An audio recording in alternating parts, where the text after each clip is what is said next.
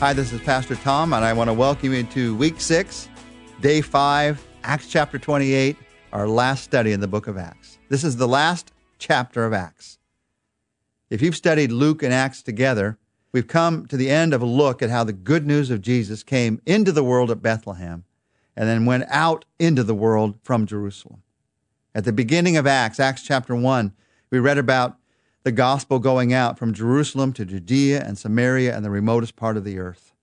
For Paul, one of those places to go out to from Jerusalem, Judea, and Samaria was Rome, because it was the center of governmental power in that day. He wanted to preach the gospel in Rome. He'd had a dream for all of his ministry of doing this, and God had confirmed this dream again and again, that it was a dream of God and not just of Paul. And so he'd tried time and again to go to Rome, and he'd been prevented. It's not time yet. He'd been thrown in prison and eventually had appealed to Caesar, only to have to wait over 2 years in that process. And finally, on the trip to Rome, he faces shipwreck and possible death. They get off of the ship. They've been saved. Now he's almost there, and believe it or not, he has one more hurdle to face. Listen to what happens in Acts chapter 28, verses 1 to 3. Once safely on shore, we found out that the island was called Malta. The islanders showed us an unusual kindness. They built a fire and they welcomed us all because it was raining and cold. Paul gathered a pile of brushwood, and as he put it on the fire, a viper, driven out by the heat, fastened itself on his hand. Unbelievable. Paul has survived prison and murderous plots and shipwreck, and now it looks like he's going to be killed at the end by an accidental bite from a small but very poisonous snake. Sometimes, this is an example, sometimes we face the big things, you face the big things, only right at the end to have it look like some small thing is going to trip you up. Well, Jesus is Lord of the big things, and he's also Lord of the small things. So listen to what happens in verses 4 to 6. When the islanders saw the snake hanging from his hand, they said to each other, "This man must be a murderer. Though he escaped from the sea, justice has not allowed him to live." But Paul shook the snake off into the fire and suffered no ill effects. The people expected him to swell up or suddenly fall dead, but after waiting a long time and seeing nothing unusual happen to him, they changed their minds and said that he was a god. Well, Paul wasn't a murderer, as they first supposed, and he obviously wasn't a god, as they supposed at the end.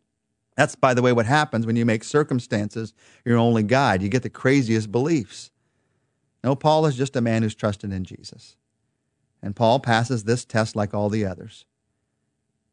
He is saved by God once again, even in this seeming detail of life, this little accident that could have happened, that could have taken his life. God is there too. And so then Paul, after being saved, actually meets and ministers to the governor of the island. After winter is past, they set sail and they reach their destination. And so here it comes in verse 14, what Paul is waiting for all of his ministry. Verses 14 to 16. And so we came to Rome.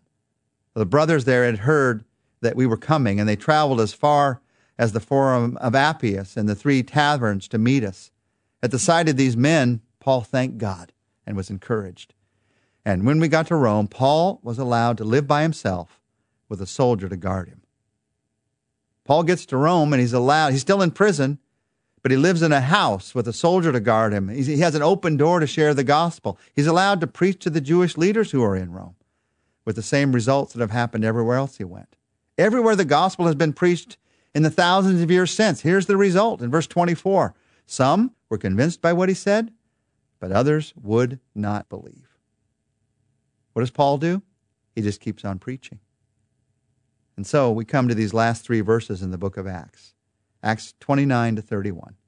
For 2 whole years, Paul stayed there in his own rented house, and he welcomed all who came to see him. Boldly and without hindrance, he preached the kingdom of God, and he taught the Lord Jesus Christ. And that is the end of the book of Acts.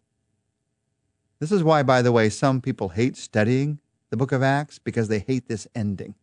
They feel like it just leaves you hanging. It doesn't tell you what happened to the Apostle Paul. Did they have a trial? Was he killed? Was he martyred? Does he go out to preach some more? What happened to him? Now, we know from history that Paul is released from this imprisonment only to keep on preaching, possibly to go as far as Spain and preaching the gospel, only to be arrested again and eventually to be put to death, we know according to Christian tradition, beheaded for his faith because he just keeps on telling the good news. But the end of Acts does not tell us this. It just ends. He's preaching about Jesus Christ and he's in Rome. It ends this way because the book of Acts is not the story of Paul. The book of Acts is not the story of Peter or any other person. The main characters in the book of Acts are the Father, the Son, and the Holy Spirit. And the main message in the book of Acts is how the good news reaches the entire world. God so loved the world that he gave his only Son, that whoever believes in him shouldn't perish but have eternal life. And so in the book of Acts, Jesus challenges the church to go out from Jerusalem to Judea, to Samaria, to the remotest part of the earth, so that all would hear the good news of Jesus Christ. Yesterday I talked about the fact that we should become a part of the story of the book of Acts. And some of you yesterday became a part of that story by trusting in Christ, beginning to follow him. All of us today can continue to be a part of that story by following Jesus and going out to Jerusalem, Judea, Samaria, and the remotest part of the earth. Where's God sending you? Where's your Jerusalem? Jerusalem is your neighborhood. Who do you need to go to that's right next door, that's at your school, that's in the next cubicle in your office? How can you share the good news with them? First, maybe by serving them, and then by sharing with them. What's your Jerusalem? Or where's your Judea? Judea was right next door. It's like the county next door to us. It's just right there. Who do you need to share with that's right next door to you? Maybe the city next door. Who do you need to go to and tell the good news to? Are you stuck in your little community? How can you get outside of that community and go to the next city, the next county, and tell the good news of Christ? What church could you help? What person could you encourage? Start by getting connected with people, even online. Encourage other believers in other places. What's your Judea? What's your Samaria? Who do you need to go to become part of this book of Acts? Samaria was right next door, but it was a different people group. It was people who were rejected by many of the Jews. They had a long history of being rejected. Who is it that you've maybe had a prejudice against? Or maybe ignored? Someone who speaks a different language. Someone who looks different than you. And they're right next door. They're right in your own community. How could your church share the good news with them? And then the remotest part of the earth. Remember, every Christian is challenged to go to the remotest part of the earth. So how can you be doing that? You say, I can't travel. And there are so many ways without traveling that you can give, that you can support, that you can encourage those who are in other places. Who could you be writing? Who could you be encouraging that's someplace else? Who could you be praying for? Who do you need to travel to see? What's God challenging in your life? The book of Acts is not the story of Paul. It's not the story of Peter. It's a story of the Father and the Son and the Holy Spirit sharing the good news out into the world. But in the end, it's a story of your life. How are you going to come to know Christ? And then how, because you know him, are you going to share that good news with somebody else? In many ways, the book of Acts is never going to be finished because it's the acts of the Holy Spirit through the lives of believers. What does Jesus want to do through your life today? Let's pray together. Jesus, show me. Show us. What do you want to do through our lives today to get the good news out to our Jerusalem, our Judea, our Samaria, our remotest part of the earth? Who do we need to call? Who do we need to write? Who do we need to encourage? What door do we need to knock on? What city do we need to go to? What country do we need to go to? Lord, plant a seed in our hearts and let it just keep on growing. And give us faith that even as you used Peter and Paul and these early apostles, you want to use us. It may not be obvious to us at first, but you are still at work today in amazing and miraculous ways.